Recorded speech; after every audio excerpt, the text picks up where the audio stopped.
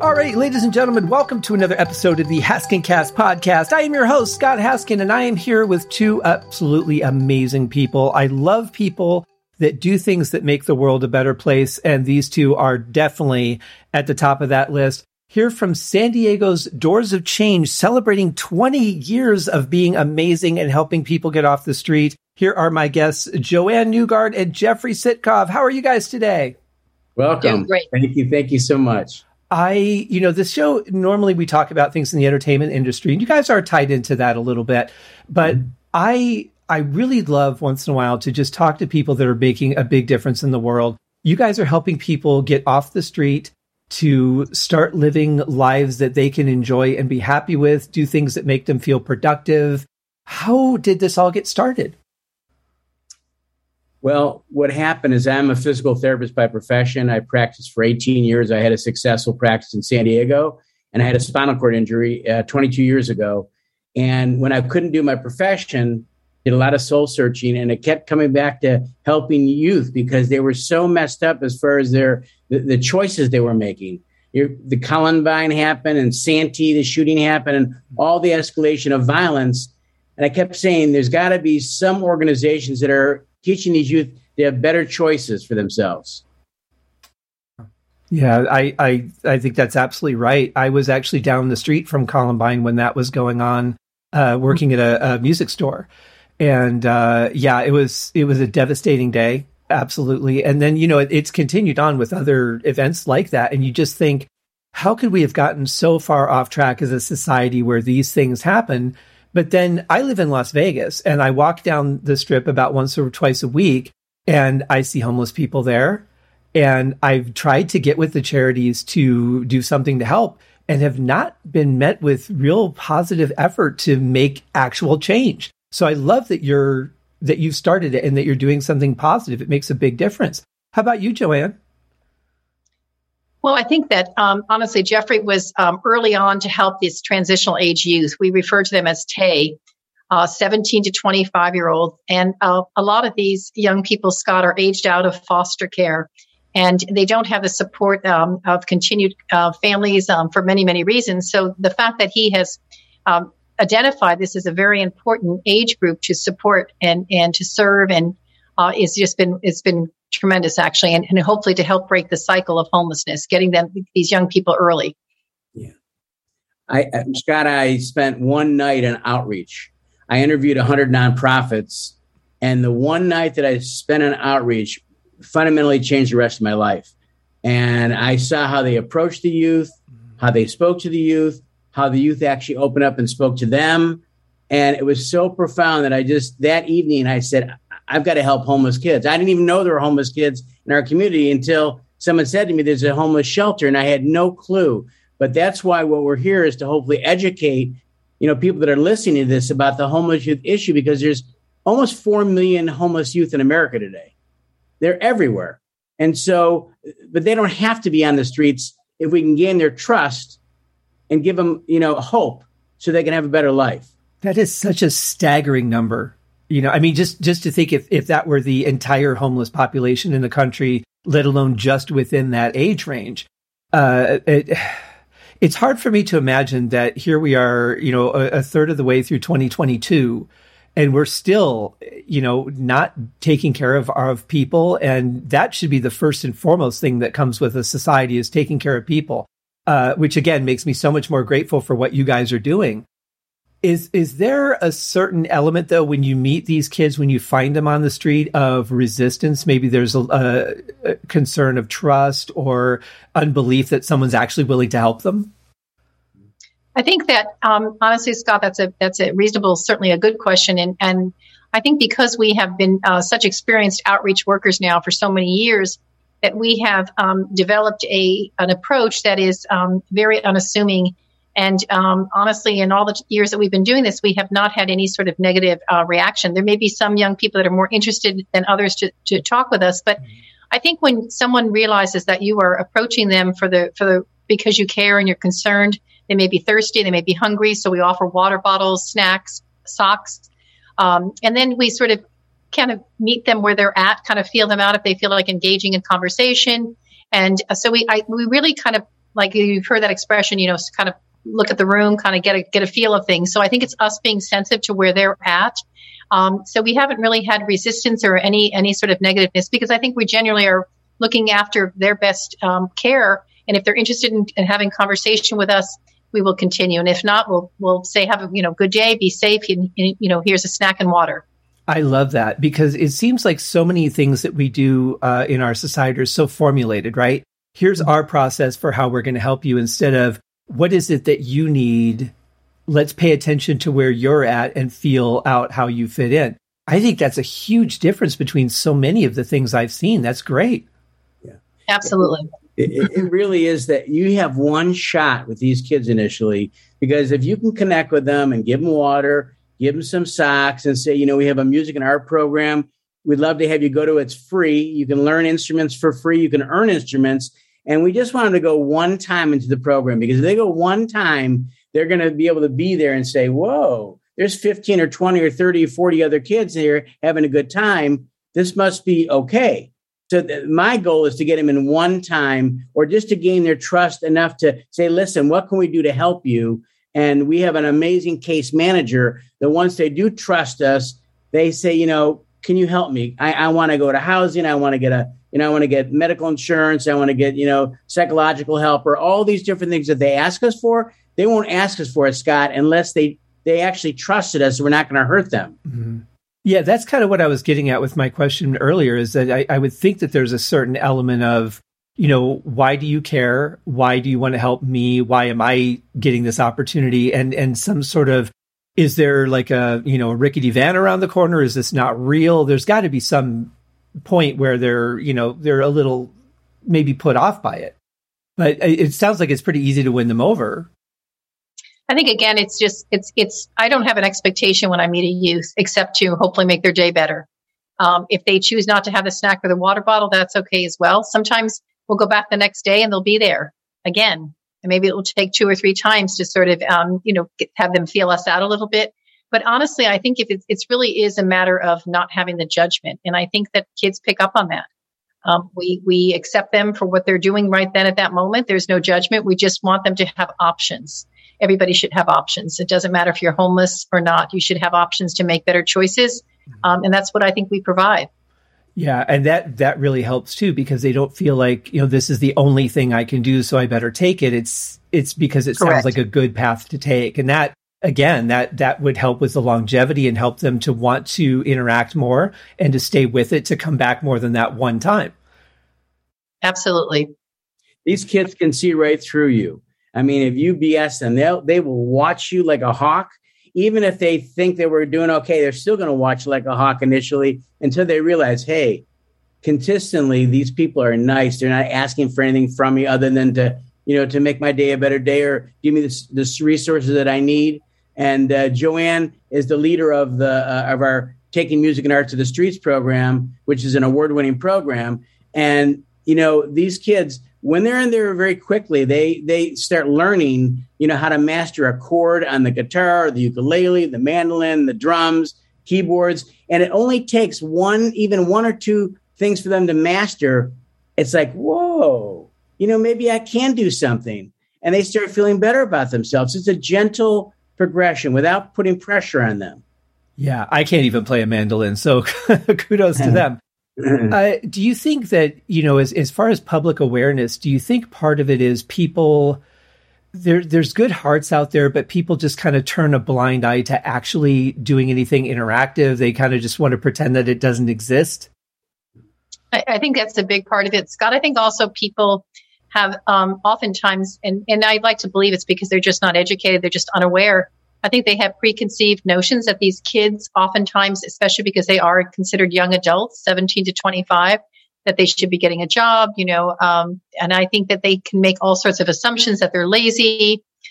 So I think, again, that's why it's so important to educate them that most of the kids that we interact with suffer from some sort of mental illness. And that may be, we can talk about anxiety all the way up to full-blown schizophrenia. So I don't think people are aware that these kids are troubled kids. Most of them have come from single family homes, have not graduated high school, have learning disabilities. The list goes on and on and on. And then when you couple that with being on the streets, especially these last 2 years when COVID was happening, when it was a lot of the services were closed due to COVID regulations. So they had more isolations, which caused more drugs, which caused more depression and addiction. So it's a mess. And I don't think people are aware of all of that. So they're quick to make judgments about these young people. And honestly, we know because we're there, we can see what they're coming from and all the challenges they have. And I would think from their perspective, too, the longer that you're isolated from people, the harder it is to integrate back in, to open yourself up a little bit and be trusting. Absolutely. Right. I'm always asked, Scott, why are these kids on the streets? What? And so people think it's because they want to be on the streets. They just want to run away from home and do things on their own. Majority of these youth come from such dysfunctional families, so there's such trauma in the house, whether it's, rape, molest, incest, whether it's, just beating them, whether it's verbal abuse, whatever it is, it's bad stuff. And their parents are alcoholics. They're drug addicts, some of them. About 40% nationally are LGBTQ kids. And just when they come out, their parents toss them on the streets just because they're gay. And it still happens today. Oh, it just upsets me so much. I mean, I know that those things happen on a daily basis, but the more you hear about it and the more it becomes a realization, it's just so hard to imagine that that's still the world that we live in. I think, too, about all these people that during the lockdown had been stuck with families that were abusive and they couldn't get away. I'm sure that a lot of those people will probably end up hopefully finding you guys at some point. But I don't think I see people saying, I want to be independent. I want to be out on my own. But I can't imagine anybody going, you know what? I just want to live on the street. Yeah, I don't think people choose to be homeless. I think it's a byproduct of lots of things that are going on in their home. Mm-hmm. The issue is once they get on the streets, for whatever reason, to get off the streets is even harder because they don't trust anybody. Everybody tries to take advantage of these kids. There's a lot of, sex for trade, for food or for money or whatever. And all these things, they don't trust anybody. So that's even harder, no matter what reason you're on the streets. To get off the streets, that's where we really have to build trust quickly with them. And that's what we pride ourselves because we really are experts, and when you can get a kid from where they are to come in for one class or just to say, listen, I'll call up this case manager because I need to have medical insurance. Anything like that, anything they take a step towards helping themselves is a big deal. Oh, for sure. Yeah. And I think too, Joanne, you said earlier talking about people thinking that, you just need to go get a job.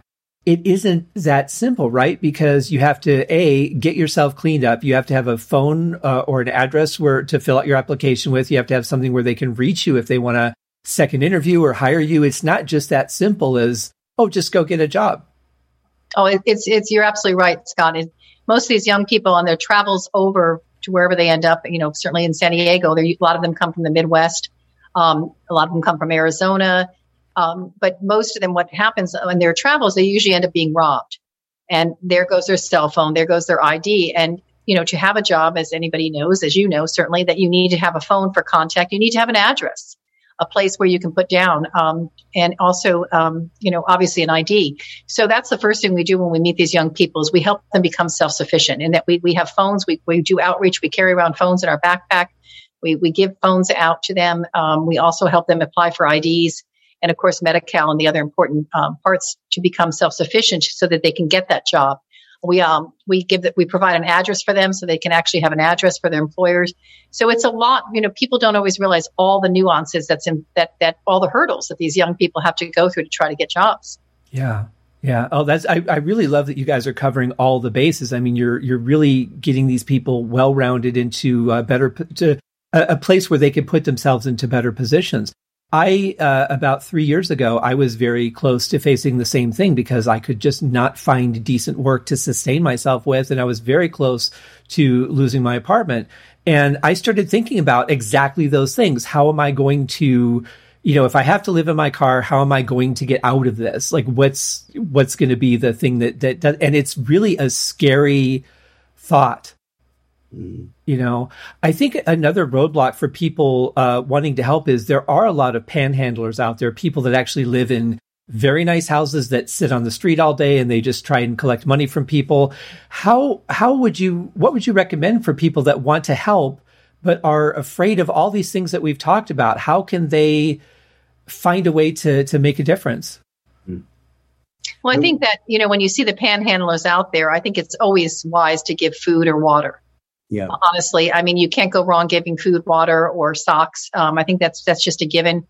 I think that you can certainly do your research. There's so many nonprofits here in San Diego. You can go on websites and look for that. I think that you just have to make a little effort with it. But I don't ever begrudge. I would never regret giving anybody water and food. If they're out there begging, believe me, they're not in a good place. They're not in a good place. Psychologically, anybody who would put themselves up to that just obviously has problems. So giving water and food just makes them having a better day and maybe making better choices. That's a really good point. I really like that. Jeffrey, you were going to say something? Yeah, I mean, COVID has shifted everything because, these youth, not only do they have pressure because they are on the streets, but then they have a pandemic on top of them that they can die, if they get COVID. They can get really sick during COVID. And so we saw our mental health referrals up 110% in 1 year. And so we said, we have to help these youth. What can we do? And so we started a program called Youth Emotional Support, in which we give them cell phones, hook them up with psychiatrists, psychologists, so they can actually do remote, telehealth and start helping them get the help that they need, because unless they get help emotionally, they're not going to succeed. And so we've helped them do that. That's one thing. But also the kids have gone underground. And so we were able to, for years, be able to see the kids on the streets. Now it's almost impossible to find them. They're couch surfing with friends' houses. They're in their cars. They really stay away from things. And so we've had to alter and shift and pivot completely for 2 years and actually put, outreach. We went out 4 times a week, putting, posters up, letting kids know we can help you. And just from doing that in 1 month, Scott, we got 48 calls from the posters. We're busier now than we've ever been. Wow. And even though we haven't opened up our award-winning program in 2 years, we still are helping them. We call it remote outreach homeless youth advocacy. We're advocates for these kids. We're almost like their parents that they don't have or they can't trust. And so, it shifted how we've done things for 20 years, but we had to do this because we want to continue to help these youth. Well, I love that you rolled with that, and you said, all right, we've got to make another path to help these people. And I'm really glad that they're taking the initiative. Instead of you finding them, you're just casting the line out there and they're finding it and contacting you. That's inspiring that they actually are coming to you and saying, hey, you said you can help. I want you to help me. That's a big shift to me. Yeah. Pretty incredible. Now, you guys have a big event coming up on June 30th with a band I actually recently did an album review for. Can you tell us a little bit about that? Well, one of the ways, people always say, all right, I never know that this was there. I'm touched. I want to do something to help. How do I help? And again, there's many nonprofits. There's 8,000 in San Diego. So they might not be touched by homeless youth, but most people are. Because once you educate them about the stories, because this age group, 17 to 25, Scott, it's the most underserved. They have the least amount of money that is given by the government. They think that the kids are old enough to do it on their own, even though they're a lot younger emotionally. But I'll tell you something, they're the most potential to break the cycle because they've not been on the streets that long. Well, and you bring up a good point because it's very easy to judge or create an expectation of somebody based on how old you think they are. They should have certain capabilities or certain, elements of resources or something. And, you can't judge people by anything at all unless you talk to them, get to know them a little bit, figure out where they're at. I think that's a mistake that people make all the time. Yeah. So to answer your question before, there's several ways people can help us. Number one, go to our website, doorsofchange.org. Doors is plural. There's many youth interviews on there, which are very powerful. If you like sport, if you like memorabilia, we've been blessed to have a lot of the music industry support us Elton John, Billy Joel, Santana, Springsteen, The Who, the Eagles. We got many things right now on the website now that people can buy right away. What a lot of people say, I don't have a lot of money, but I want to help. Well, we have an angel team, and we actually took the name Angel Team from the California Angels. They let us trademark the name Angel Team. Wow. Yes. Only time they've done it, they said, because they know it had to do with homeless kids. So for $11 a month, the number 11 means angels. So for $11 a month or more, someone can be an auto pay and give us $11 a month. It's $132 a year. But if we have many people giving us $11 a month, it's going to allow us to be able to help and buy more phones, more blankets, all these things that we need for the youth we can do. That's one thing. We also do music concerts. And so if people like music, which many people do, we've been blessed to have several music concerts we put on over the years. B.B. King. We did Los Lobos 2 years ago, all sellouts. And now we're doing Three Dog Night, who have over 20 hits in the top 40. They're just legendary in the 70s. They're doing our concert on June 30th. And it's a beautiful amphitheater outside. Because of COVID, we had to be outside. We wanted to be outside. So it's a lot safer for people. And the cheapest seat is $49, a lawn seat. That's so you can not go and bad. get a free seat. You can sit on there and sit on the lawn and watch the concert. And there's better seats, obviously. But the most important thing is you're coming to support these youth. We have one of the youth that's going to be speaking who will blow people's minds. She went from homelessness to lawyer to owning her own law firm and was Miss Universe last year. African-American, amazing human being. And she's going to be speaking. Nikki will be speaking. Hudson will be speaking at our concert. So I highly recommend people, anybody in Southern California, come and support this. Go to our doorsofchange.org to get tickets. But the most important thing is you're coming to support this. Listen to the band. Listen to Nikki speak. Joanne is going to be honored for the Mentorship Award that we give. It's the most prestigious award we have. And she's been mentoring these youth for 5 years. And she's an angel and a mother to these youth. Well, we won't tell her that she's getting that award, will we? That is fantastic. I love that, people of note, too, are pitching in, because that will often inspire other people to do the same. Well, if Elton John if this is important to him, then it's important to me, fantastic. And yeah, I think on top of all that, people are just itching to go to events, to go see something, to just get out of the house. I don't know what it's like in California. Here in Vegas, we've kind of returned to whatever. It seems people think it's over here. It's not. But I love that you guys are doing it outdoors, because that's a great way to see a show. And I'm really glad that you've set up these events, because it sounds like an absolutely wonderful evening. I'm going to have the link in the show notes for everybody as well. And if you're in Nevada, California, Washington, travel to San Diego. It's not that far. Spend a couple days there. It's a beautiful town.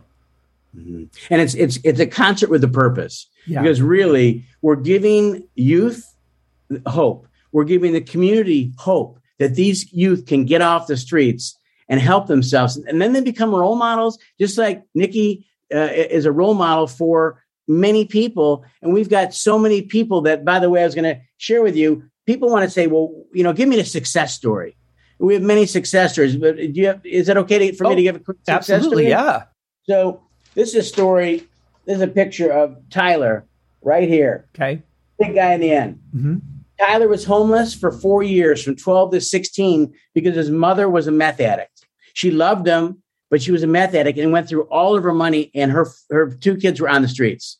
And so, he came into the shelter. The night that he came in, we actually had our music program, which we founded and paid for. And he came into the music program, and it was the first time he ever played any music. Once that evening was done, he played guitar that night. I'll never forget it, because truthfully, he did not let that guitar out of his hands for about 2.5 months. He literally brought it everywhere with him. And he actually came back to the shelter and said, I want to help others. When I leave, I want to come back. And so he actually came back for about 4 months and actually taught others in the program how to do guitar. And he came up to me and said, can Doors of Change pay for a guard card for me? I want to be in a guard. And that cost about $400 at that time. And because he was such a giving person, we said, we're going to do this. Do you know that he actually ascended And Elite Security is a huge security company in San Diego. They do the Padres, the Chargers when they were there and everything. He was the youngest ever security guard supervisor. Wow. Okay. He was in charge of the Del Mar Fair. You know, the Del Mar Fair, with the 4th of July, they have huge fireworks. He was in charge of the fireworks at the fair. Okay? Jeez. And he was honored at Petco Park for Employee of the Month in front of 25,000 people. And this is Tyler. I love that. That is fantastic. See, it's inspired. That should be an inspiring story, even if he hadn't started out being homeless. If he was just, a kid coming from a decent home, that would be inspiring, as it were. But 12 years old, I mean, you don't know anything about life at 12. You think you do, of course, but and having to live through the things he must have had to endure, seeing his mom deteriorate. I mean, I can't even imagine. Thank God for you guys being there and giving these kids an opportunity. I mean, that a lawyer, and that's one of the hardest things to accomplish. Yeah. We have one of our kids she's got 2 semesters left and she's an attorney. Wow. Yeah. That's just unbelievable. I mean, what's more inspiring than people going from having nothing and literally not knowing if they're going to wake up the next day to becoming something that not only they can be proud of, but they're doing things that help other people. The cycle continues. Do a lot of the kids, do they come back and help you guys then in turn? They do. Many of them come back when I ask them to do public speaking at concerts or big events, or even to come and mentor the kids. They come back. If they're not working, they will come back. The good thing is a lot of times they're working, which is great. But if they're not working, they will come back. Joanne, what about Elliot? You can share the story about Elliot, because there's another success story that, we came across Elliot in outreach, and he was homeless at the time, and just a very, very talented person. And he came in and he played violin, and we asked him to help maybe teach other youth violin. And he just has an incredible way with the youth, and people can relate to that. So he's been a big part of our program now. It's a volunteer basis, and he's no longer homeless. He and now has an apartment and pays rent and has a car and has a tremendous job. And he's just it's a really wonderful role model for so many of our young people. So they do circle back. They check in with us and see how they can help, because they know what a difference the program has been for them. And they know that there's so many other kids out there that need the same support. So they're very willing to check in with us. Oh, that's wonderful. I would think that there would be a natural, just a desire to say, hey, you guys helped me and got me out of a situation. I want to do the same for other people. I would just think that would be a natural thing. Yeah, absolutely. Yeah. They really are motivated to help, and they're motivated to help raise money, because they know if they raise money, we can help even more kids. So they have been just tremendous helping us. And again, they give hope to the kids that are now coming up, and they talk to them and they mentor them. So it's been wonderful to see full circle. Yeah, for sure. Before we go, I want to ask you guys, and I know this is probably an impossible question, but considering the stuff that you've seen that caused people to end up on the street, what can we do to help? I mean, it's great that we're helping people recover from that, but what can we do to help prevent it? That's a really good question. I think that, honestly, when these young people are struggling, they have peers that are not homeless, and perhaps it helps for people to be aware of these young people that need help and support them. Friendship is important. Sometimes their friend may have a family parent that could be helpful. So as a community, we all, you're so right, Scott, we're getting them after they're already on the streets. But there is ways to be sensitive to them when they are having their troubles, and to extend yourselves. I know myself, our own family, and I have my daughter, when she was in high school, asked us to help a young man who was having struggles. And we had him stay at our home. And we were very blessed that his life has now been just so tremendous for that support. So I think as a community, we need to extend ourselves early on, because preventive is certainly the way, Scott. So that is a good question. Maybe just be aware of our neighbors, help out with a dinner. If someone loses a job, extend yourself. We can't live in our little bubble. We all tend to do that, especially here in North County. A lot of us can't relate to the financial problems that people have. So maybe just be a little bit more in tune to your neighbor and extend yourselves, and teach your children to do that. And take them seriously when people say they have a problem, really listen. Correct. Yeah. Oh, you guys are wonderful. Thank you so much for all that you're doing to make the world a better place. And I just think it's amazing that this has been going on for so long. And I can't imagine the number of children the lives that you have changed and, ongoing to the kids that they have and so forth. This is the kind of stuff that I really want to see more of in the world. It warms my heart. Thank you guys so much. Thank you. Well, thank you, Scott. We've been able to, Scott, help over 2,300 youth get housing, and our music program has seen 8,300 visits. Wow. So that's a lot of youth getting a lot of different resources.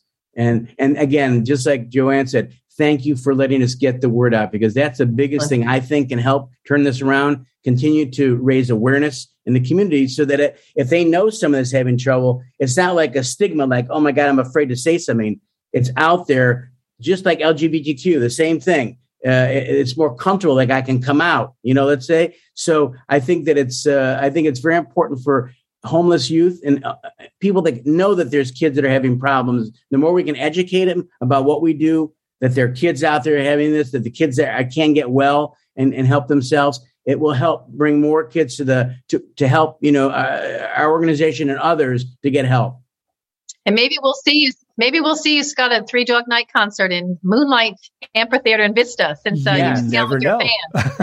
Yeah, and guys, for you guys that are listening, really, for the price of a cup of coffee and a half at Starbucks, you could help every month. $11 is not a lot to ask. It really isn't. And look at what these guys are doing. You can help if you don't want to get involved, if you're afraid to be hands-on, you can still make a huge difference. So the links will be in the show notes. Please check them out. Watch the video I've got the link for. Go to the website. If this doesn't warm your heart, I don't know what to say. I got nothing. Yeah. Doorsofchange.org. Doors, plural. And thank you for having us, Scott. Thank you guys so much. Come back on the show. See us again. Let's catch up in the future and see what else you've accomplished. Well, we appreciate you. Thank you, Scott. Thank you, guys. Bye. Thank you. Bye-bye. Bye-bye.